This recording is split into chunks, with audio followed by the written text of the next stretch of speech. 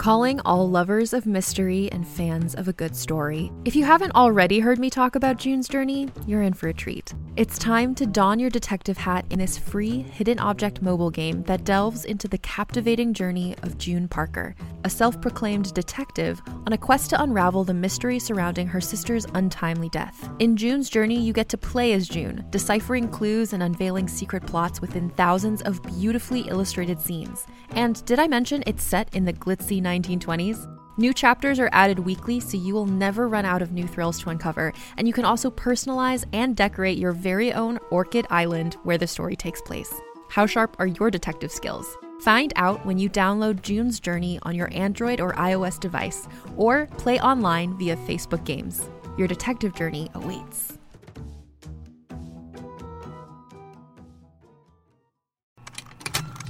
Contained herein are the heresies of Radolf Burntwine, erstwhile monk turned traveling medical investigator. Join me as I uncover the blasphemous truth of a plague-ridden world, that ours is not a loving God, and we are not its favored children. The heresies of Radolf Burntwine, coming January 2nd, wherever podcasts are available.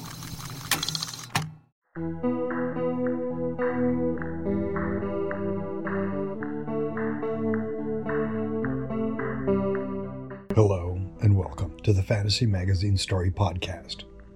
I'm your imaginary host, Terrence Taylor, that whispered voice outside your window, inviting you to fly away with me. Fantasy Magazine is edited by Christy Yant and Arlie Sorg. Our podcast is produced by Skyboat Media. In this episode, listen to Your Ticket to Hell by Rajan Khanna, copyright 2021, narrated by Stefan Rudnicki. Rajan Khanna is an author, reviewer, podcaster, musician, and narrator. His 3 novels, Falling Sky, Rising Tide, and Raining Fire, take place in a post-apocalyptic world of airships and floating cities. His short fiction has appeared in Analog Magazine, Lightspeed Magazine, Beneath Ceaseless Skies, and multiple anthologies. His articles and reviews have appeared at Tor.com and LitReactor.com. And his podcast narrations can be heard at Podcastle, Escape Pod, Pseudopod, Beneath Ceaseless Skies, and Lightspeed Magazine. He lives in Brooklyn, where he's a member of the Altered Fluid Writing Group. His personal website is rajankhanna.com, and he tweets at RajanYK. So, sit back and settle in. We've got a fantasy for you. Your Ticket to Hell by Rajan Khanna. Your journey to hell begins on a ferry. You clutch your ticket and line up in the stinging rain, waiting for your chance to board. You remember something about a river in hell and a ferryman, but in your memory he rowed a boat more like a canoe in exchange for gold coins. You're lined up to board a ship, a modern ship, the kind that might take you to an island. Your ticket is a simple piece of printed paper with your destination clearly stated. A hooded man checks it over as you reach the front of the line. "This your name?" he asks. You check it, see your name clearly printed there, and nod before he waves you on board. This ferry, like all of the others you've been on, is full of tourists.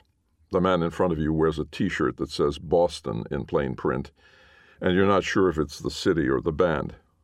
You take a seat on the aisle. The woman across from you is clutching tight to her selfie stick. The ferry pulls away from the dock smoothly, and for a few moments everything seems normal, almost mundane. Then the water around you gets rough, and soon the ferry is pitching up and down violently. The man next to you lets out a groan, his face pale and shiny with perspiration. The woman across the aisle bends over and heaves. Soon the cabin is filled with the sounds and smells of vomiting. With each new heave and each new splatter, you grow more nauseated until you're practically begging for the puke to come. But it never does. Somewhere in all the chaos and sick, a baby screams, and you wonder what a baby could have done to resign it to hell. But then you don't really remember what you did to get there either. You can't remember much before getting your ticket.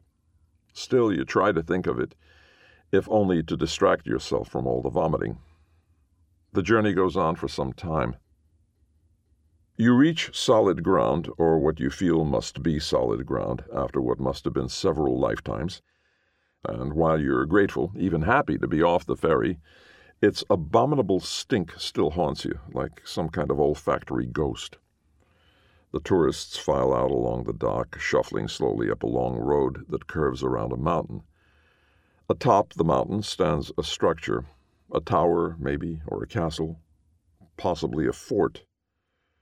Growing up, everyone seemed to think that hell was below you, but you don't seem to be underground.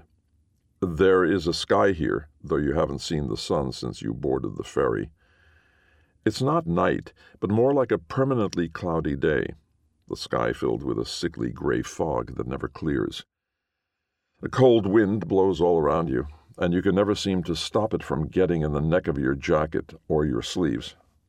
Your eyes are always watery, though whether that's from the wind or the fact that you're in hell, you're not sure. The man in front of you protests that he doesn't belong here, but you know you do, even if you don't remember why.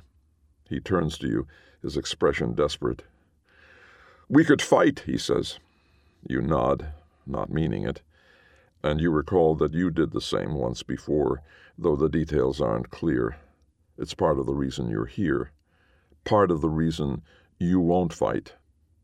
Your gaze is drawn back to the castle, which is made entirely of black rock, fires burning atop its walls. You wonder if that's where the devil lives, Satan or Lucifer. A friend of yours once told you that Lucifer means light bringer, but if so, he must have forgotten how to do that a long time ago. You forgot how to do that a long time ago, too. All around the mountain are massive stone walls, all of the same black rock the castle is made of. You expect a pattern, but the more you stare at them, the more they look like some kind of labyrinth, an immense maze that would take years to navigate. You wonder if it's a deterrent to escape, or maybe a punishment, where people are put to wander for eternity. You wonder what other torments they have here. You seem to recall stories of torture and burning, demons with whips and fire, a man endlessly pushing a rock up a hill. It somehow seems better than the labyrinth. You've lived on Earth, after all. You know a little something of torture. The closer you get to the castle, the slower the line gets. Soon you're just inching forward as the erratic weather buffets you. First wet, windy, stinging cold. Then, as the clouds part, an overbearing sun that you can never quite see, but which bastes you all the same. When you finally reach the grounds outside the castle, you're grateful for the pause from the shuffle and from the constant muttered complaints of the people around you. A harried-looking man with dark bags under his eyes holds his hand out. "Ticket." You fish in your pockets and pull out your ferry ticket and show it to him. He scans it closely before handing it back to you. You tuck it back in your pocket. "Digger," the man barks. A tired-looking woman with frizzy hair and a loose gray dress hands you a shovel. It looks like every other shovel you've ever seen. They put you in another line, this one made up entirely of people holding shovels, and you shuffle away again. You spend your days in hell digging. You dig in biting rain and sweltering heat.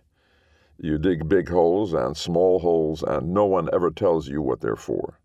Sometimes others join you, but their faces blend together and fade in and out with the heat and the haze. At times you dig so deep that it takes you hours to climb back out again. You're rarely helped on these occasions, and when you are, it's only because the other person needs you as much as you need them. The bright relief you feel at cresting the hole's edge, at emerging from the darkness, is quickly doused by the unbearable sun or the damnable rain. They move you through the landscape, through the colossal labyrinth of walled-in fields. At first you think you're digging somewhere new every day, but after weeks, maybe even months, you start to feel like you're treading familiar ground. The fields never look any different. They never bear the scars of previous digging, but it's hard to believe they're all fresh.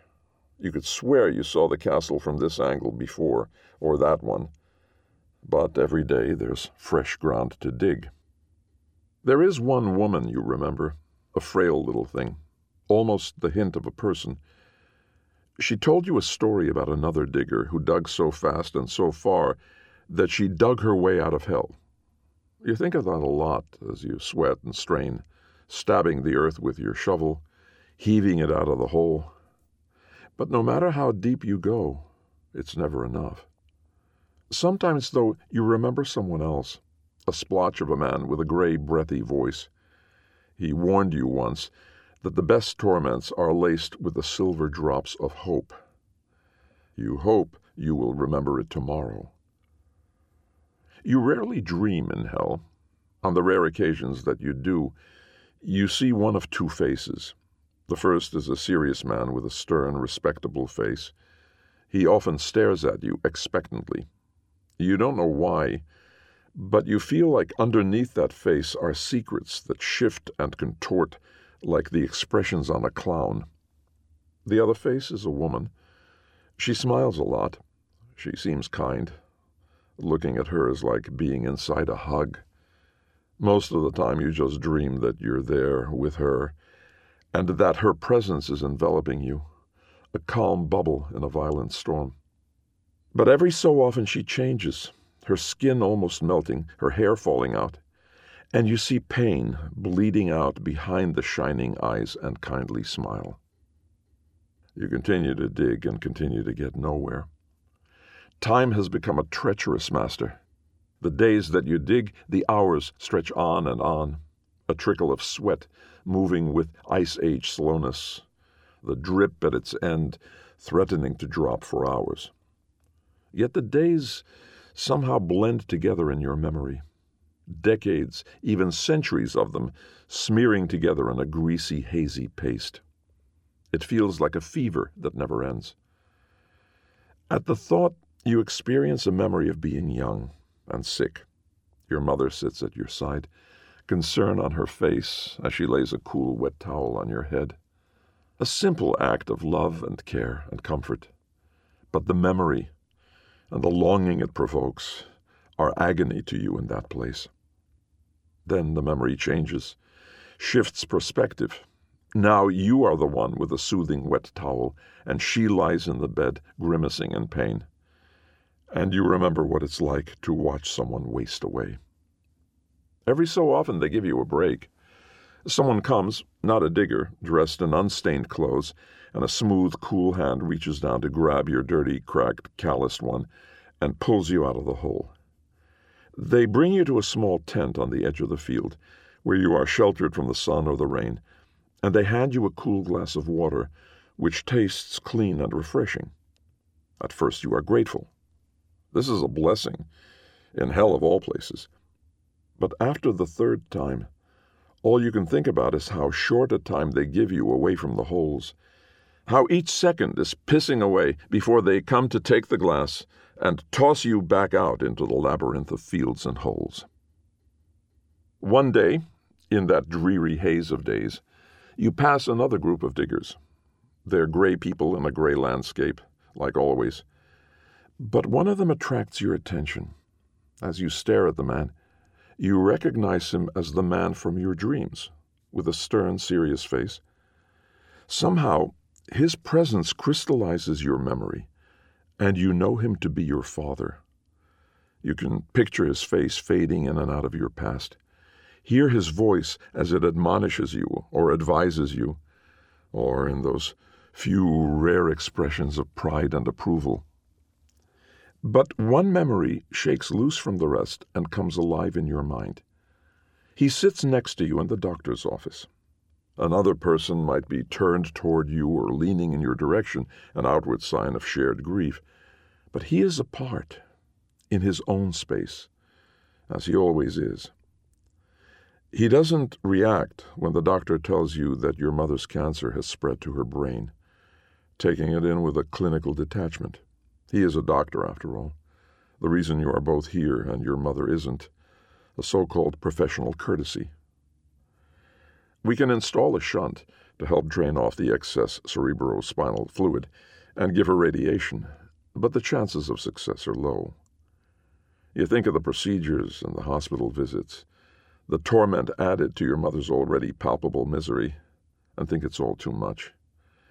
So when your father says that he doesn't want to put her through that, you feel relief.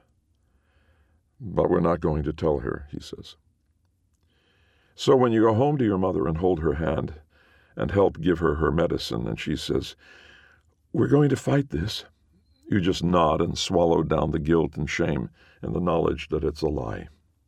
And every day after that, until the day of her death, a little part of you twists and contorts, knowing that you're not telling her the truth, knowing that you're not giving her a choice for her own life or her own death, until you are filled with blackened and gnarled bramble.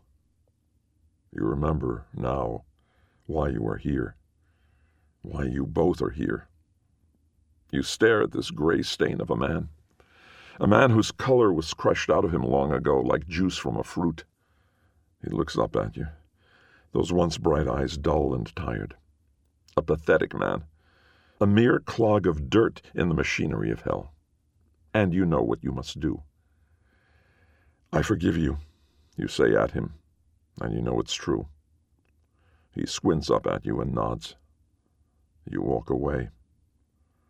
"It won't do any good," one of the others says.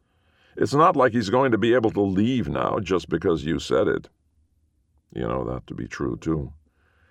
You know saying the words wasn't powerful, but it felt important.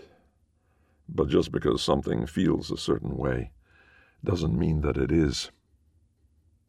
Time passes. You dig and burn under the brutal sun. You dig and freeze in the blistering wind. Some days you forget who you are.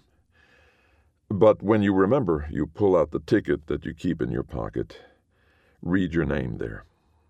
On this particular day, the person next to you grabs your arm. You turn to look at them. They resemble a photograph that's been left in the sun too long. "What's that?" they ask.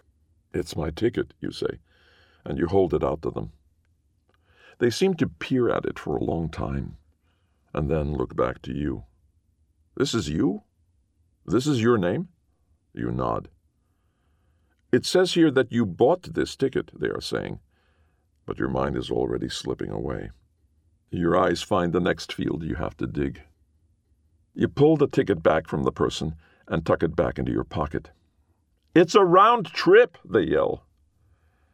But you've already forgotten what they were talking about. There are more fields to dig. There will always be more fields. You're in hell, after all. You pick up your shovel, get ready to dig, and shuffle off into the gray. Welcome back.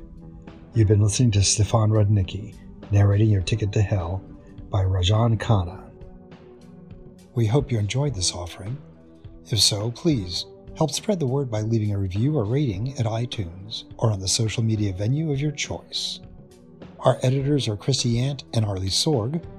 This podcast is copyright 2021 by Adamant Press.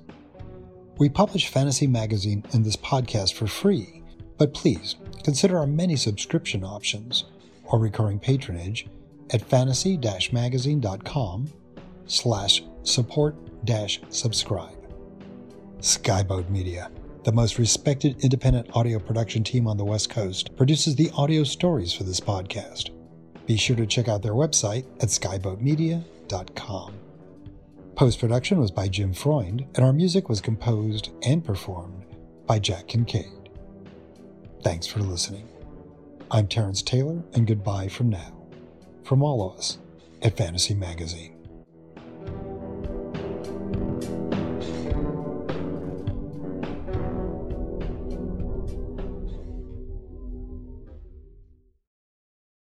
Hey there, it's Rachel Ballinger, and I am extremely excited to invite you to Rachel Uncensored. It's my podcast where I sit down and get real with my friends and celebrity guests, where we talk about all sorts of topics. And sometimes we might be under the influence when we do so. We cover things from personal stories to hot-button issues. And it's the only place on the internet you can find an uncensored version of me. It's a side of me that you might not have seen before because it's not the most family or brand friendly. But don't worry, I'm still sort of slightly a decent human being. If you're intrigued, then make sure you check it out. New episodes drop every Wednesday. You can find it on Apple Podcasts, Spotify, or wherever you listen to podcasts. Trust me, you won't want to miss out on the fun and candid conversations we have here on Rachel Uncensored.